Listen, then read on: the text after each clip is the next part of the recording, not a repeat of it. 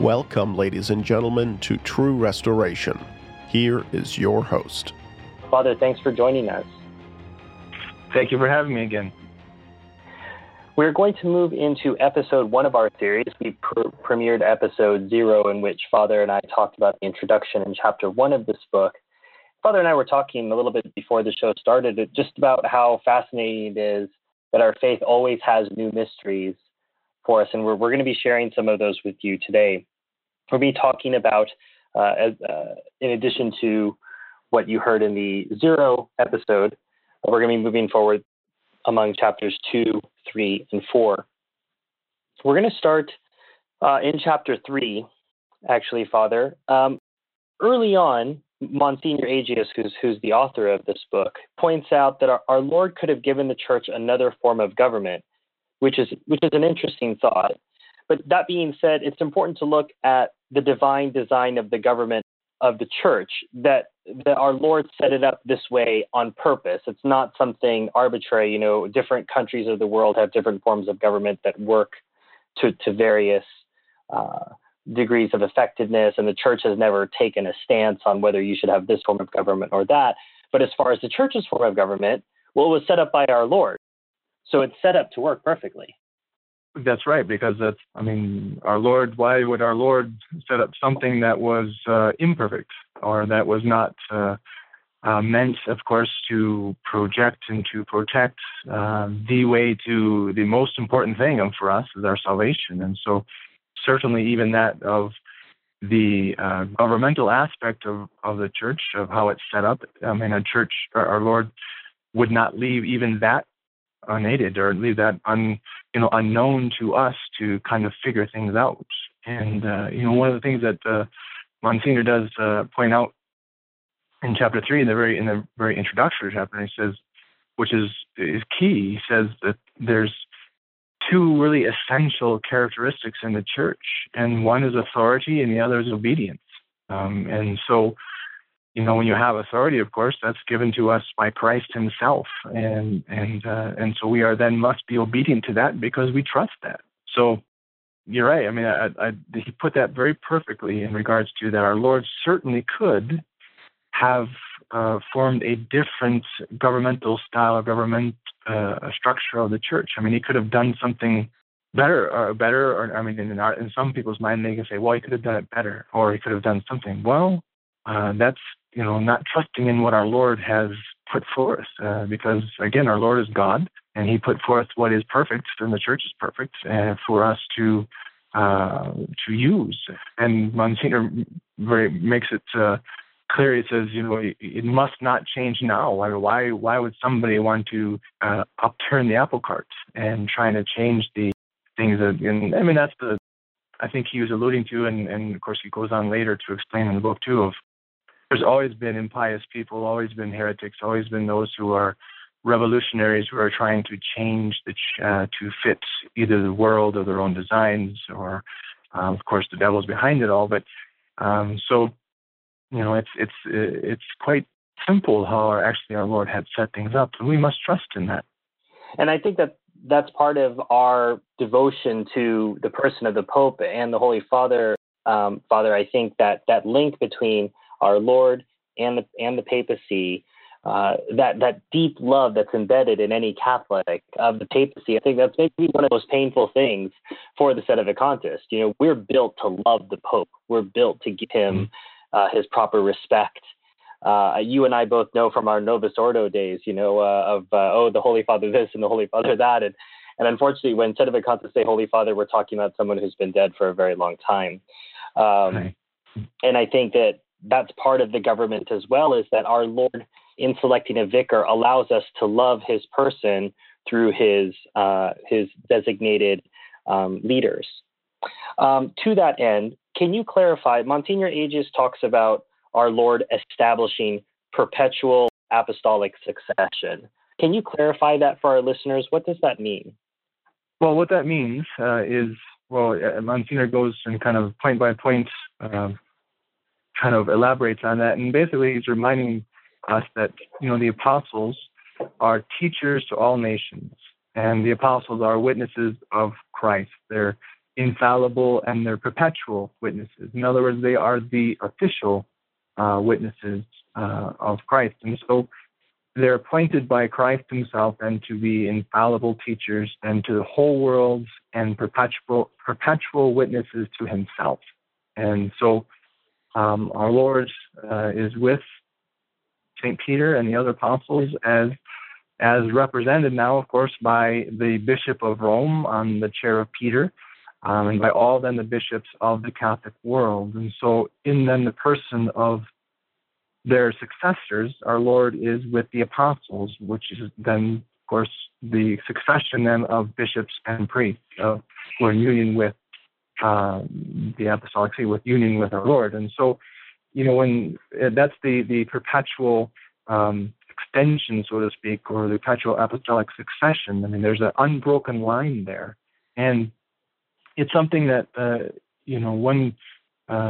is something too that, especially as Adventists, is that we always get lambasted and labeled. You're denying the perpetual apostolic succession. In other words, because you say that the see is vacant, that you are denying that, and that's certainly not it at all. And because they fail to recognize that when a true pope is in office and then he dies, then the seat is empty.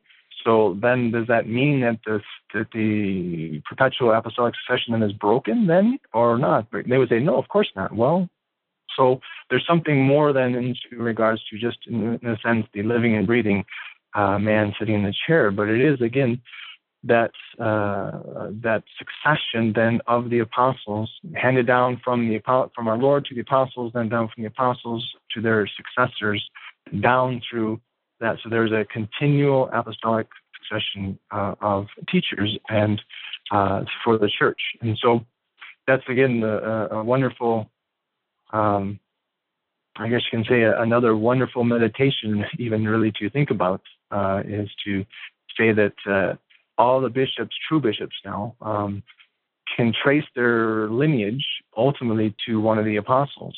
And so there's that line that is an unbroken line. And so that's quite humbling when you think of that.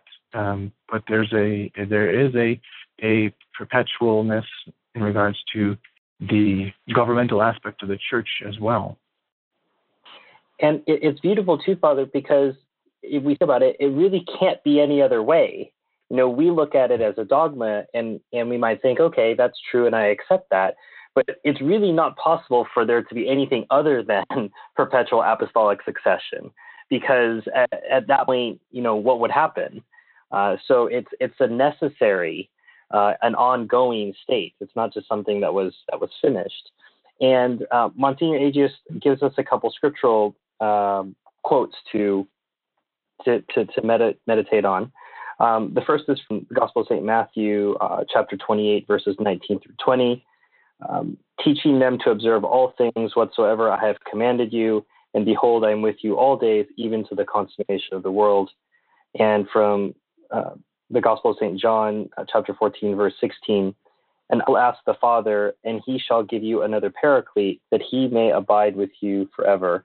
Can you, we're obviously, this isn't a scriptural exegesis show, Father, so we're not going to get too deep into this, but can you unpack that a little bit for our listeners? Sure. Monsignor does a good job in regards to that as well. He does point out the first thing when you look at those two scripture passages is that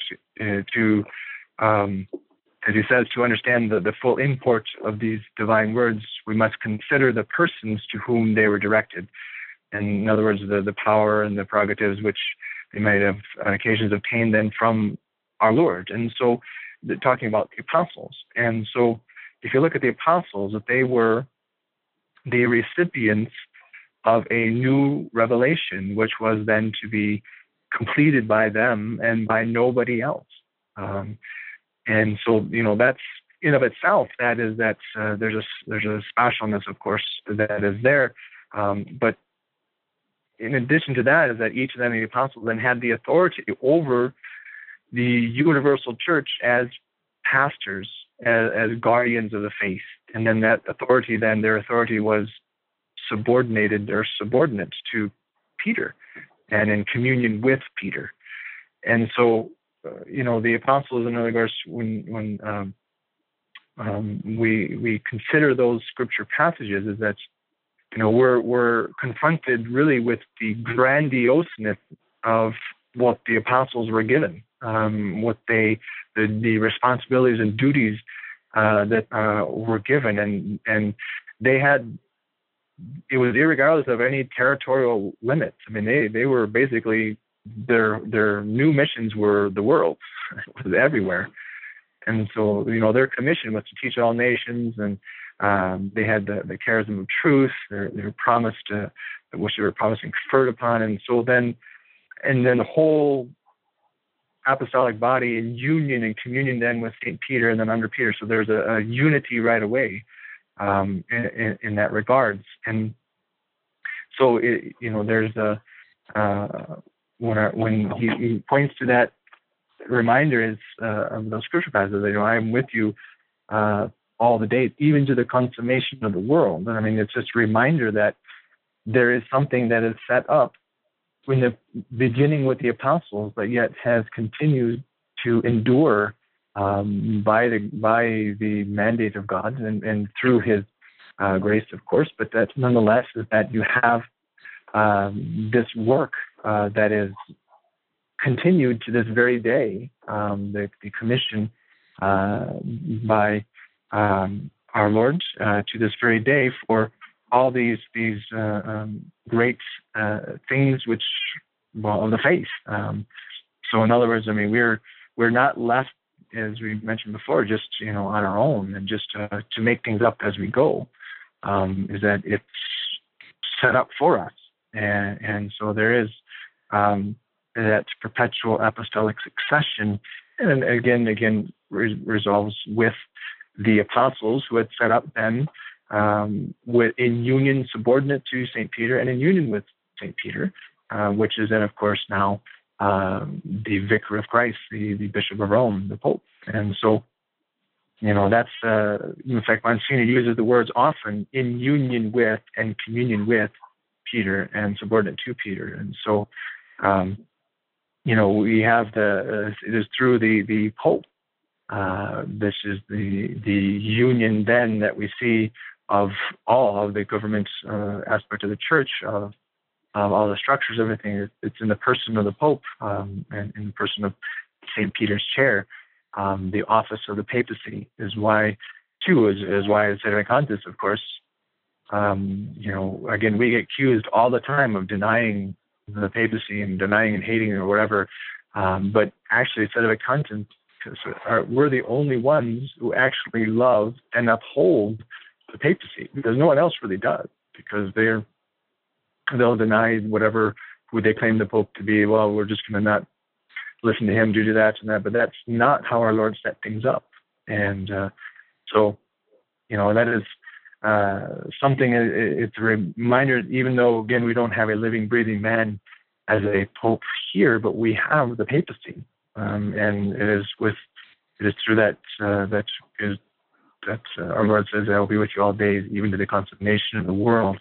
And the Holy Ghost, of course, abides in that as well. So it is again, when you read these things, and sometimes especially when you read it, for some, there are certain parts of the book here that it can be a little bit technical for some, maybe if they read it, but yet Monsignor puts it in a fairly clear light, but yet it's like trying to, sometimes the magnitude and the breadth of it is trying to expound on the Trinity in a very easy, understandable way for folks. And certainly we can do some of it, but yet there's a lot of things that are you're just in awe of as you see the hand of our Lord in the establishment of the church of the faith.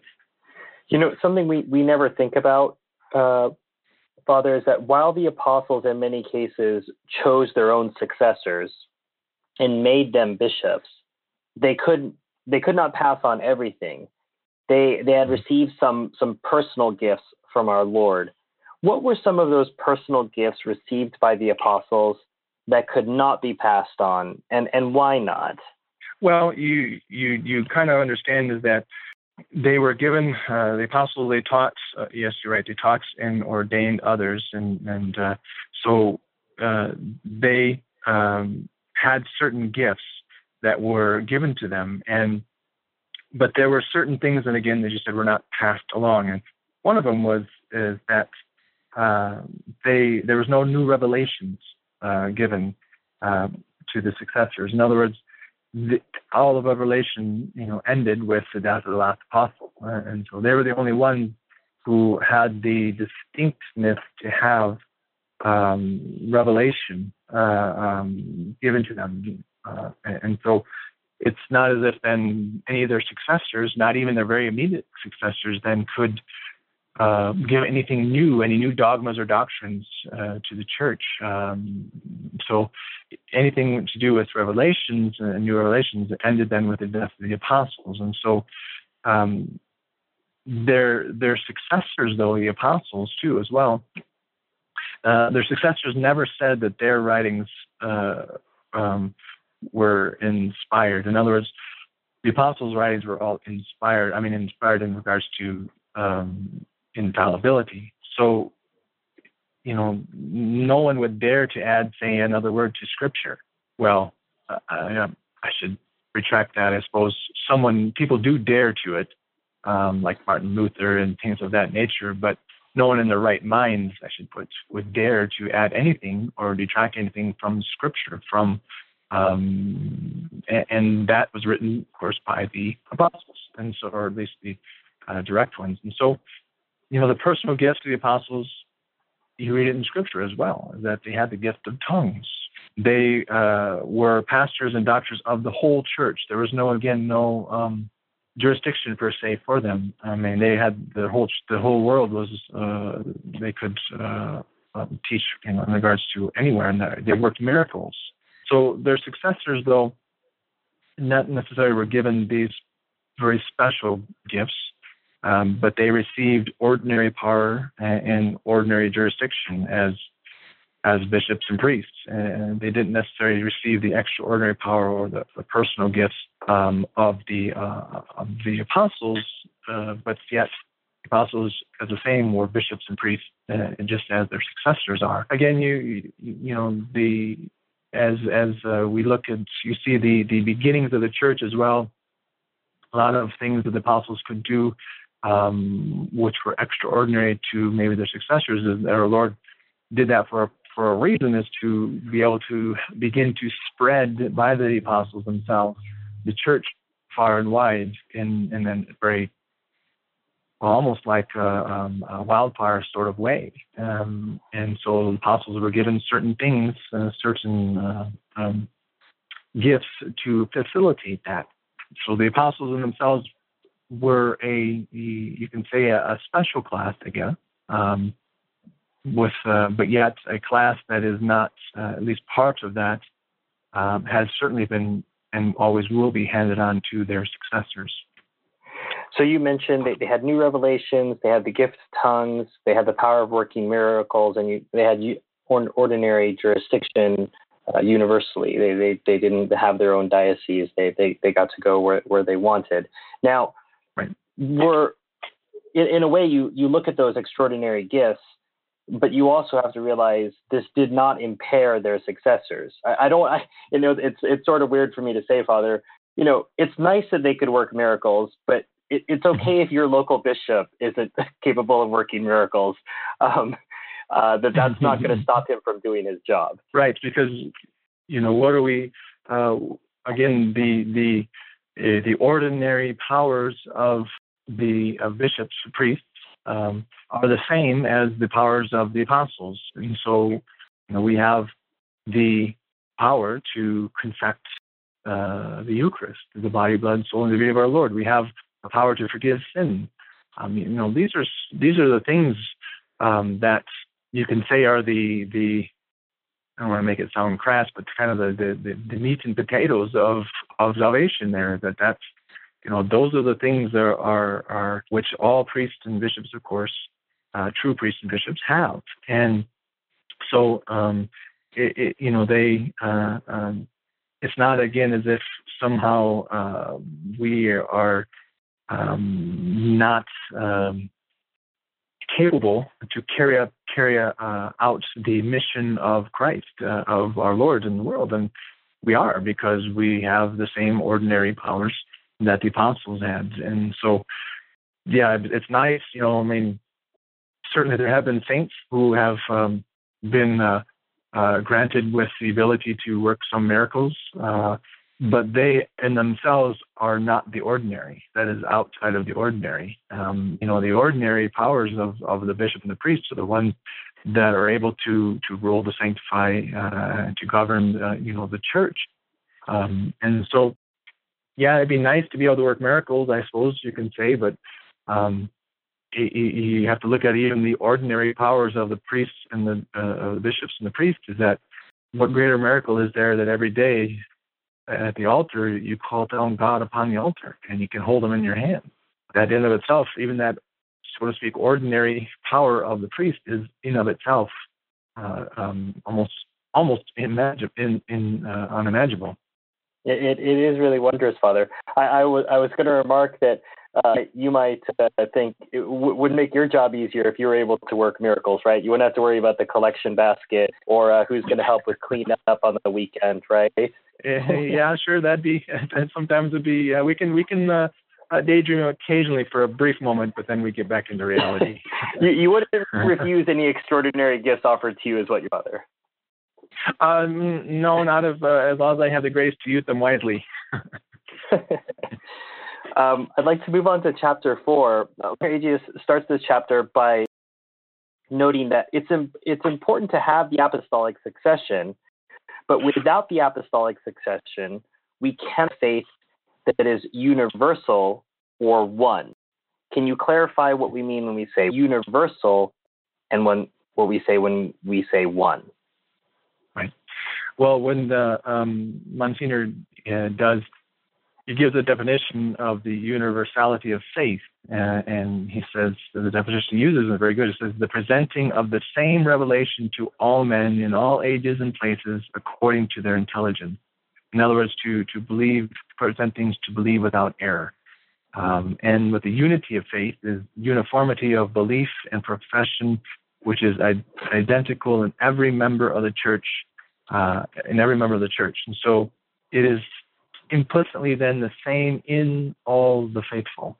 So in other words, you can take when you have the living magisterium then to govern faith, then can be universal and one. In other words, you can go to even in the simplest of men, say in the darkest corner of the world, who's ignorant of that, but yet is a Catholic, understands at least fundamental rudiments of the Catholic faith, and they are implicitly then believing in union and unity of faith, the same as, say, even the greatest of theologians of the Catholic Church. So, it is where our Lord, reminds us, and I think I had made even a note that our Lord started a church, not churches. And so when you have a church, that you then have a unity then, which is there, those who are in union with that church then it's universal as one. And so, it's the Protestants are very good at, kind of skewing things and saying that, we have the church, what have you, but you look at Protestants and they don't believe that even hardly the same things amongst themselves. And so there's many different churches with them, but there's only one church, one Catholic Church. And so, that's what's to be universal and to be one is to have, again, it's presenting the same faith, the same revelation to all men. There's no changes to it. There's no error to it. And then the unity then of faith is that unity of belief and profession of that faith in every member of the church.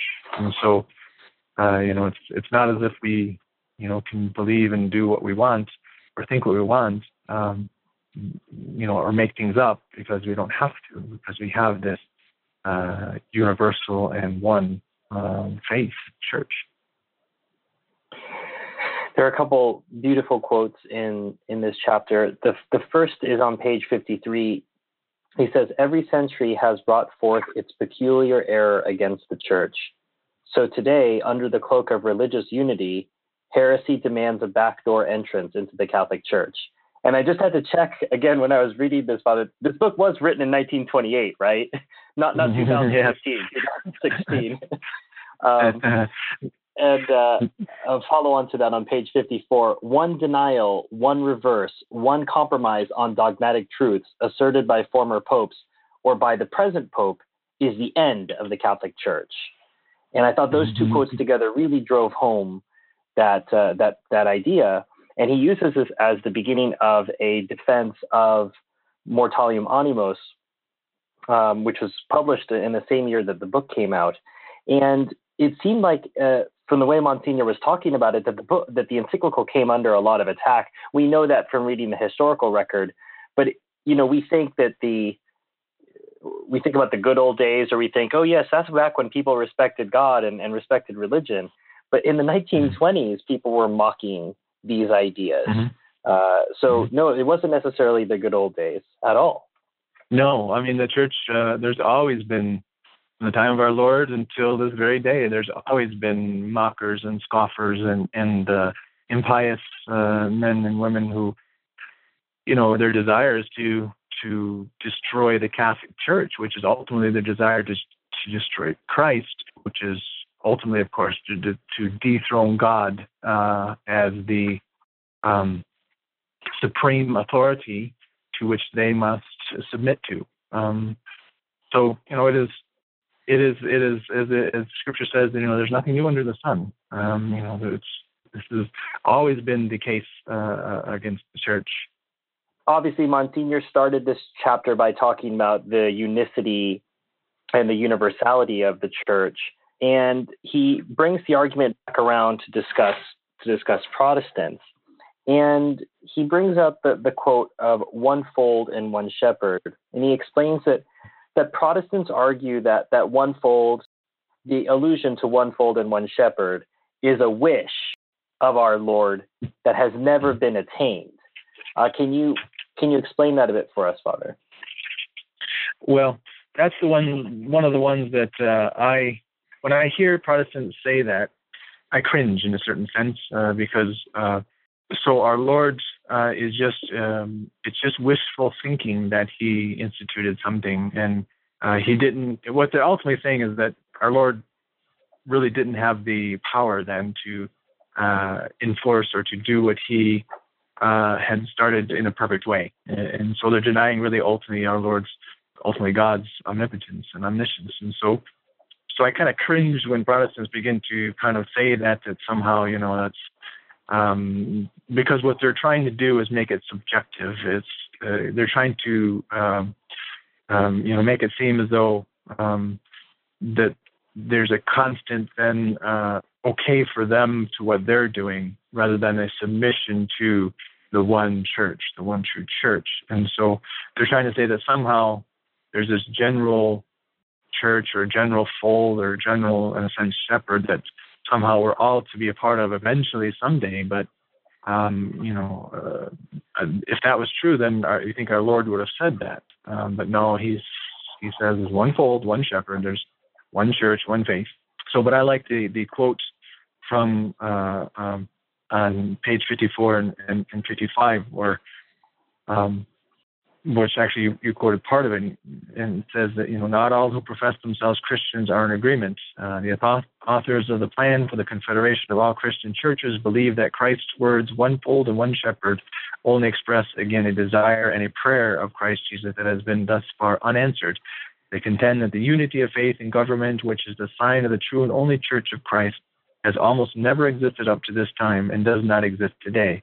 It can be desired, and perhaps in the future it can be obtained through general goodwill, but meanwhile it must be considered a fiction. They say, moreover, that the church by its very nature is divided into parts, that it consists of many churches or particular communities which are separated among themselves. And although they have certain points of doctrine in common, they differ in others, that in each enjoys the same rights, that at most the church, the Catholic Church, was the one and only church between the apostolic era and the first ecumenical councils.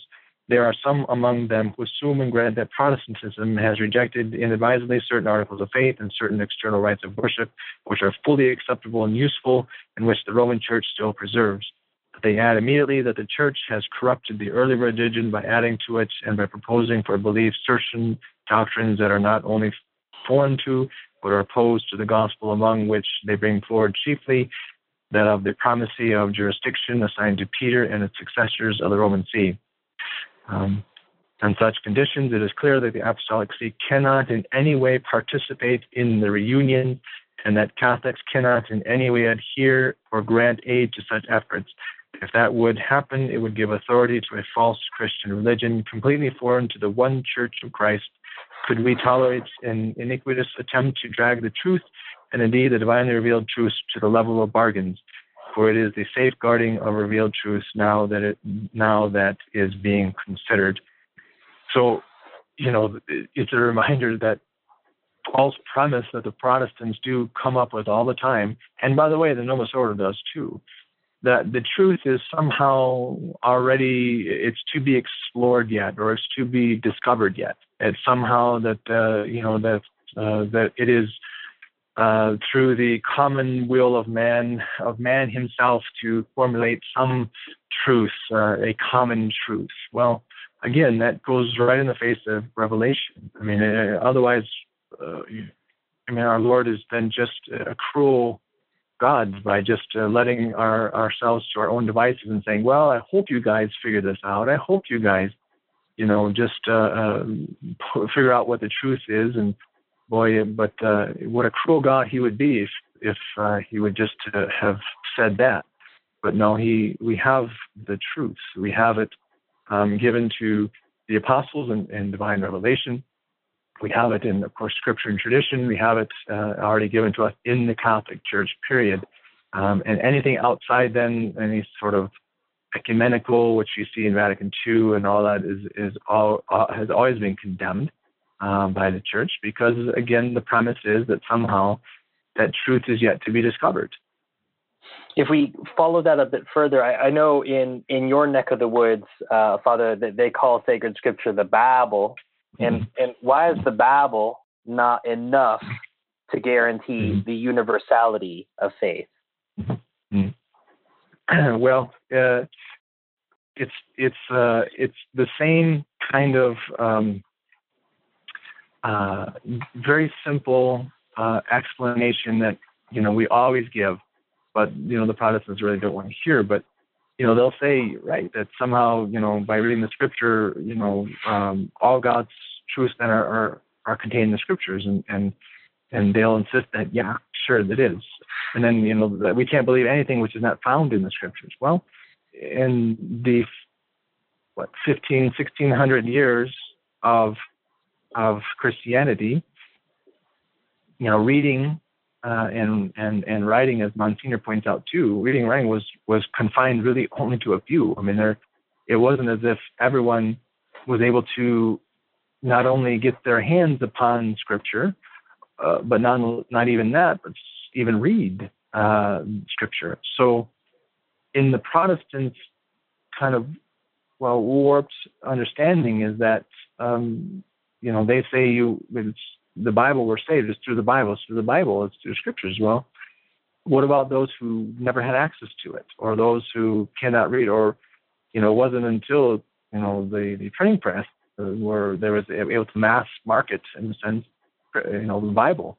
It was very rare that one could even have one amongst themselves. So how then were people saved if they didn't have the Scripture? And not only that, then how could they learn and judge then all those then truths that are in Scripture itself without having some teachers, responsible teachers, who would guide them away from error? As you can see in here, I can drive down the road here, and within one block you can count 5 different Baptist churches, and they all teach different things, and they'll take some Scripture, and each one of their preachers will expound on it in a totally different way.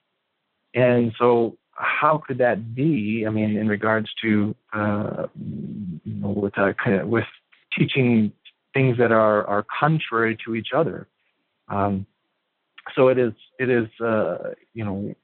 who's the how can the Holy Ghost then enlighten the mind of the faithful on the same subject and in opposite directions? It is interesting, when you kind of just on a very basic level expand that or expound that to the Protestants and say how scriptures, if people didn't have access to scriptures, how then could they be saved? And I mean, they'll sputter with some answers, et cetera, but yet, because they don't want to come to the conclusion or say the conclusion, which actually, truthfully, probably some of them really understand, is that there was a church, there was the preachers, there were guidance that was teaching the people these truths, and so yes, in the Bible Belt here we have all sorts of interesting things that they'll come across and trying to put forth as the truths. In section 3 of chapter 4, Monsignor Agius talks about a couple things I don't think we normally think about. I think Scripture is the immediate argument. He then says there's also the issue of immediate revelation and scientific demonstration, and that also cannot guarantee universality of faith. What do we mean by immediate revelation or scientific demonstration? Right. It's if you look at the immediate revelation, which Monsignor expounds on, the immediate revelation is made to single individuals, and scientific demonstration is the manner in which one may be convinced by arguments of the truths of the Christian religion. But he reminds us that both of those, though, lack a universality to them. In other words, they cannot reach the great mass of the faithful. And so, like with immediate revelation, you can point to some maybe revelations, say, of saints, who have has been granted to some that like some sort of vision that they may have had. Well, that's all those, they're kind of rare, but yet it cannot then can be expounded, say, to necessarily to the universal church.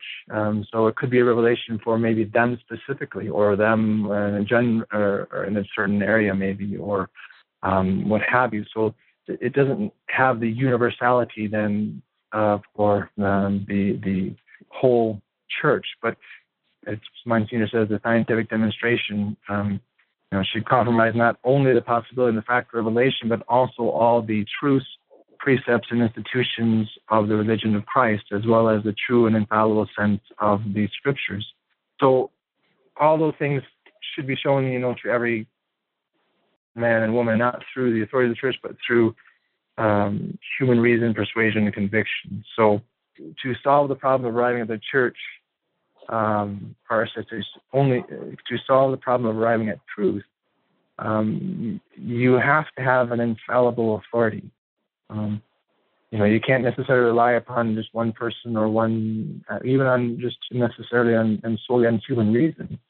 So this authority, infallible authority, then can make no mistakes then in matters of faith.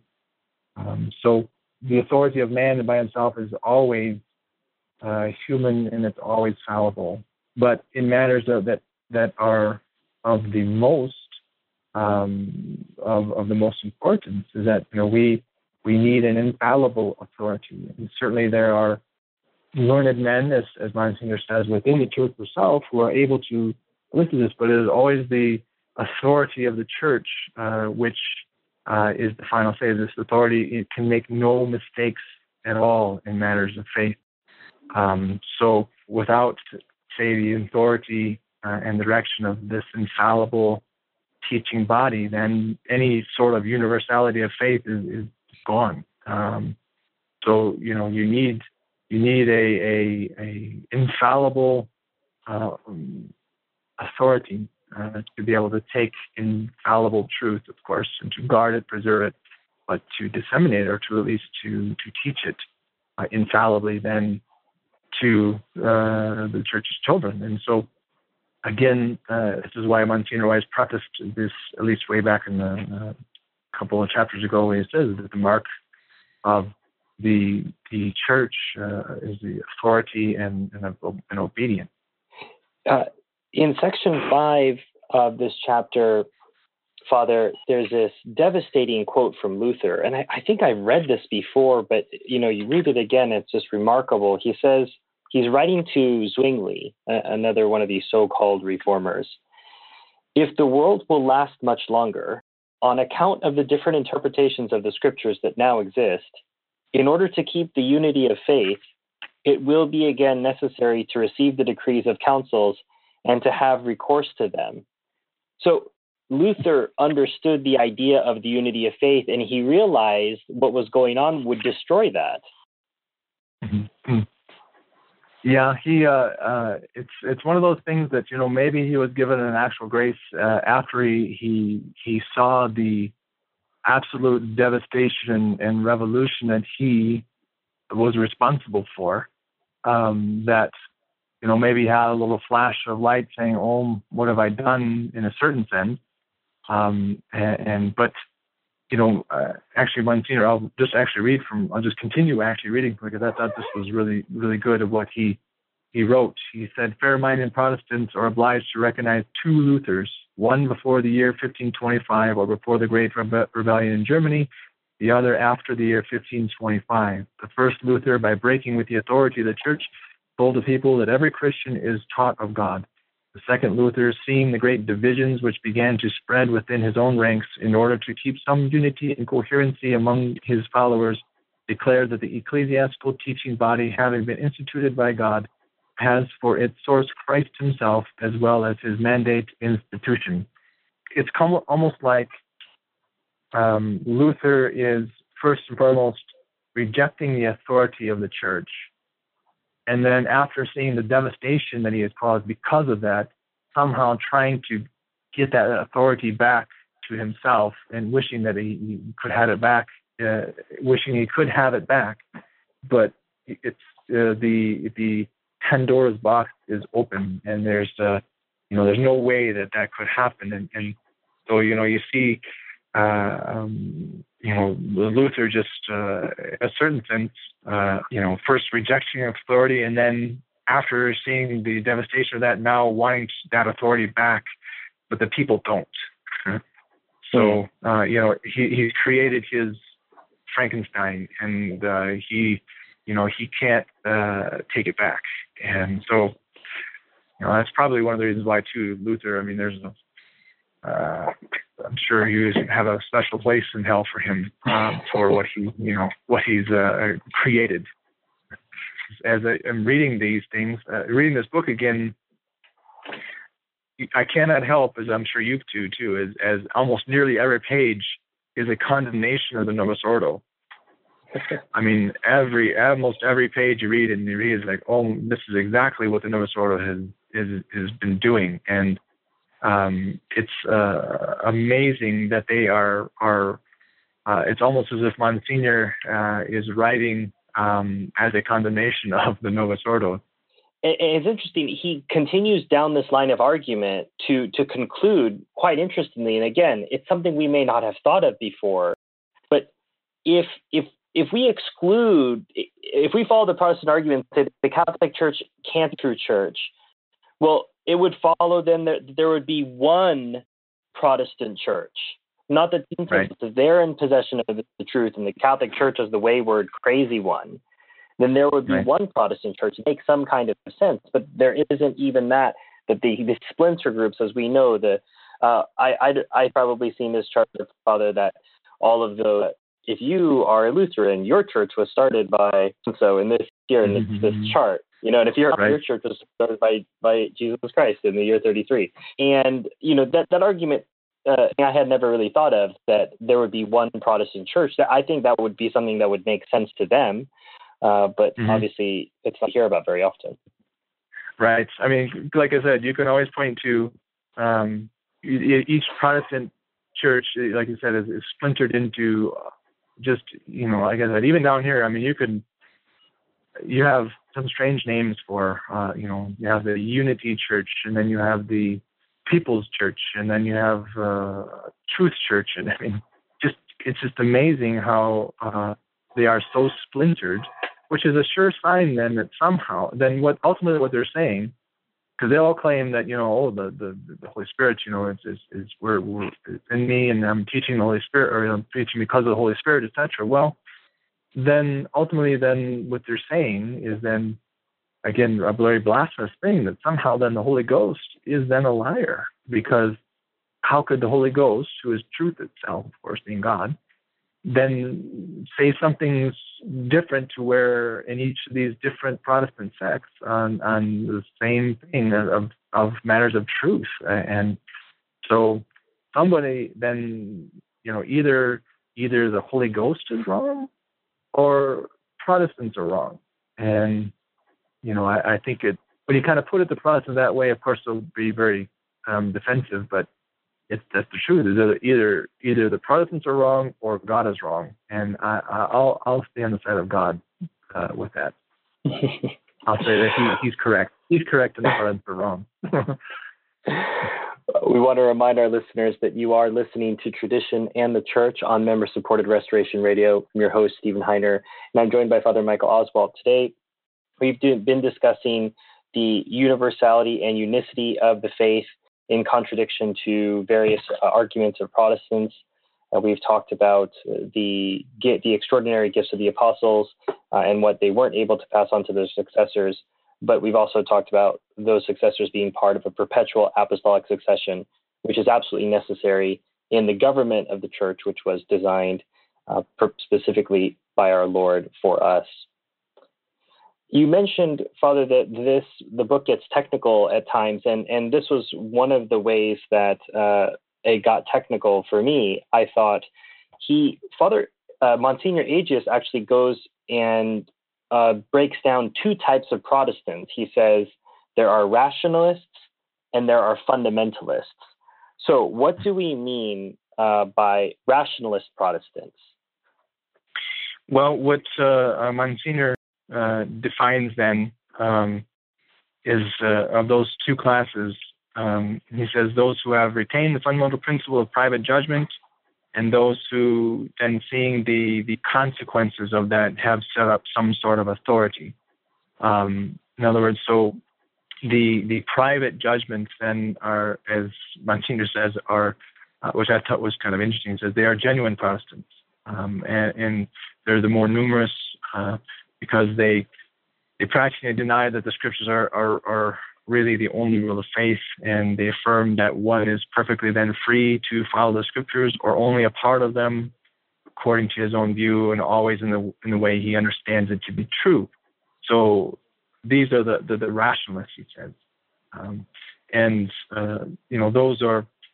That's always, and I'm glad Monsignor does point this out too. He says that that principle of private judgment, which as Protestants hold to, is that it always paves the way to unbelief. It always paves the way.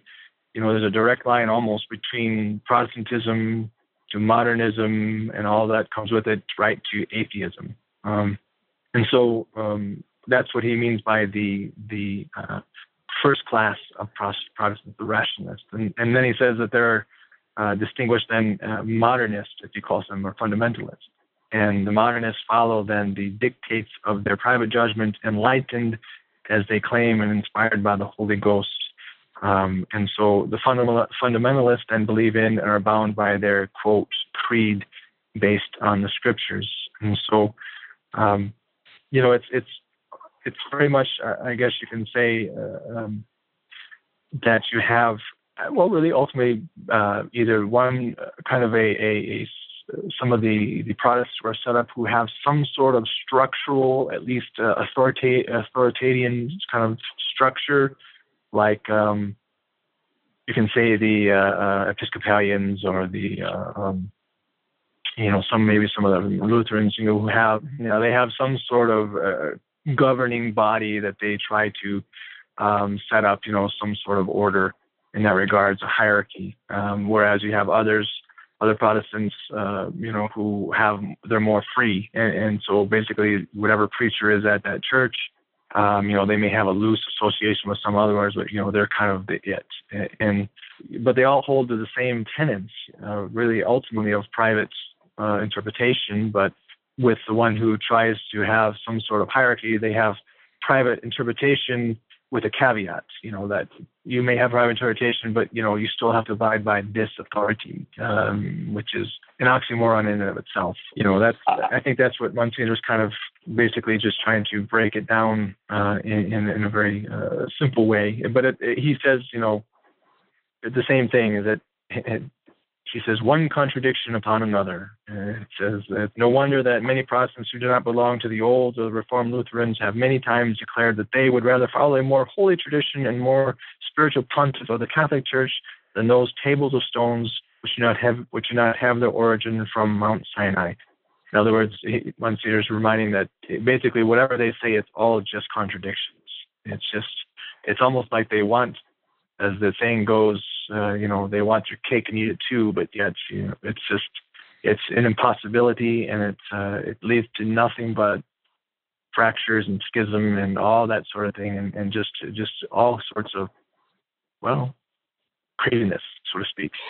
And I think you locked onto something that was interesting to me too. So these are the genuine Protestants, right? So yeah. these are, at least, they're not pretending, to follow any kind of authority. They're their own authority. That's what they're right. protesting the church. They're the real right. Protestants. You people, right. you set up your own fake authority, right? So right. you're not saying that you protest authority. You just don't like the Catholic Church's authority, but you clearly right. have your own.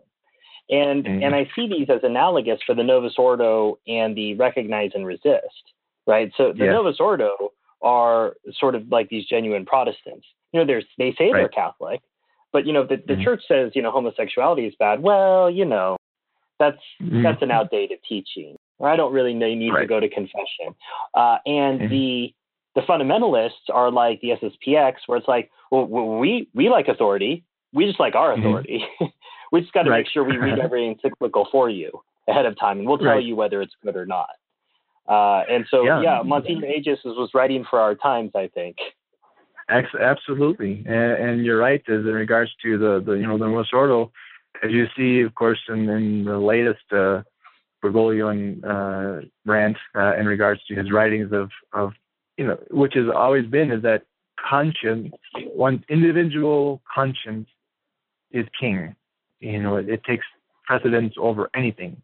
So you're right. For you, it's basically private interpretation, and you're right. And then recognize there is this crowd, and the SSGX and that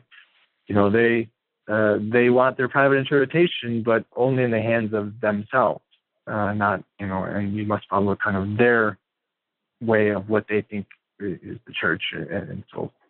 You're right, Monsignor. I think, like I said, every time I turn the page and I'm rereading this, it's that's just the Novus Ordo right there, or that's people would just read this, they would think, they would see it more clearly, but that's one of the great things too. Why we're helping to facilitate this so people can go out and buy the book and read it and begin to really see and understand it more clearly. There's a beautiful final quote I want to share with our listeners as we end today's episode, Father. But before that, I just wanted to ask if there were any reflections or stories pertaining to the material that we covered in today's episode that revisiting this material brought out for you. Other than the sheer fact that I mentioned, like I just said before, is that I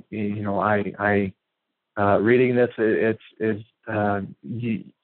I'm always surprised, even at myself sometimes, of how the Novus Ordo and even the Protestant way of thinking as well has obscured the truth of things to the point where it even affects us, all of us, in a certain way. And so we always have to be on guard and understand this is why we as Catholics we always have to continue to study our faith and that, because a lot of these things, again, we're talking about private interpretation and conscience and things of that nature.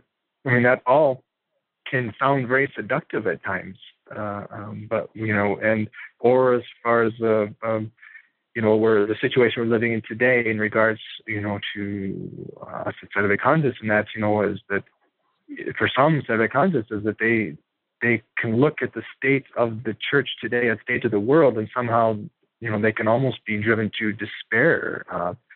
But you always have to remind, this is why that you study and look at these things and say, no, wait a minute, no, our Lord says this, He's going to be with us, and He set this up this way perfectly, etc. And certainly there are times in the history of the church where there was very grand difficulties in that, but yet the structure, everything had remained the same as it is still to this very day. And so, we, again, that's where we fall into, we look at the authority of our, which is given to us, or which is given by Christ Himself to the Holy Catholic Church, and we are obedient to that because we know that then is true, good, and perfect. Well, and with that, I'll read this quote from page 76. The essential principle of divine tradition is the perpetual and infallible keeping of the true sense and of the true understanding of the deposit of faith by an ever-living apostolic succession. And that's just a real gift that we have as Catholics. We shouldn't take it for granted. And before we close today's episode, Father, I just wanted to ask you what's going on down in your neck of the woods.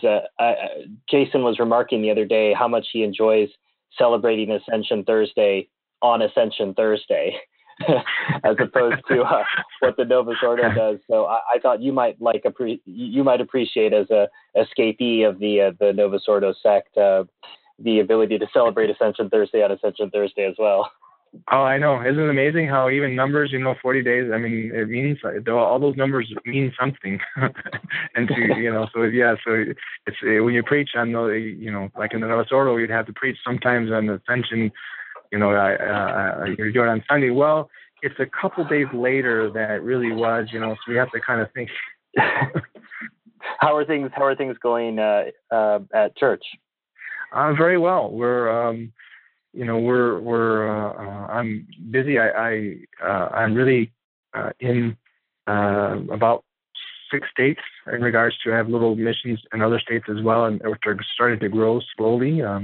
But nonetheless, we're getting people. We're going to have confirmations here at the end of July, and plus I'm going to have about three or four people who are going to be coming into the Catholic Church.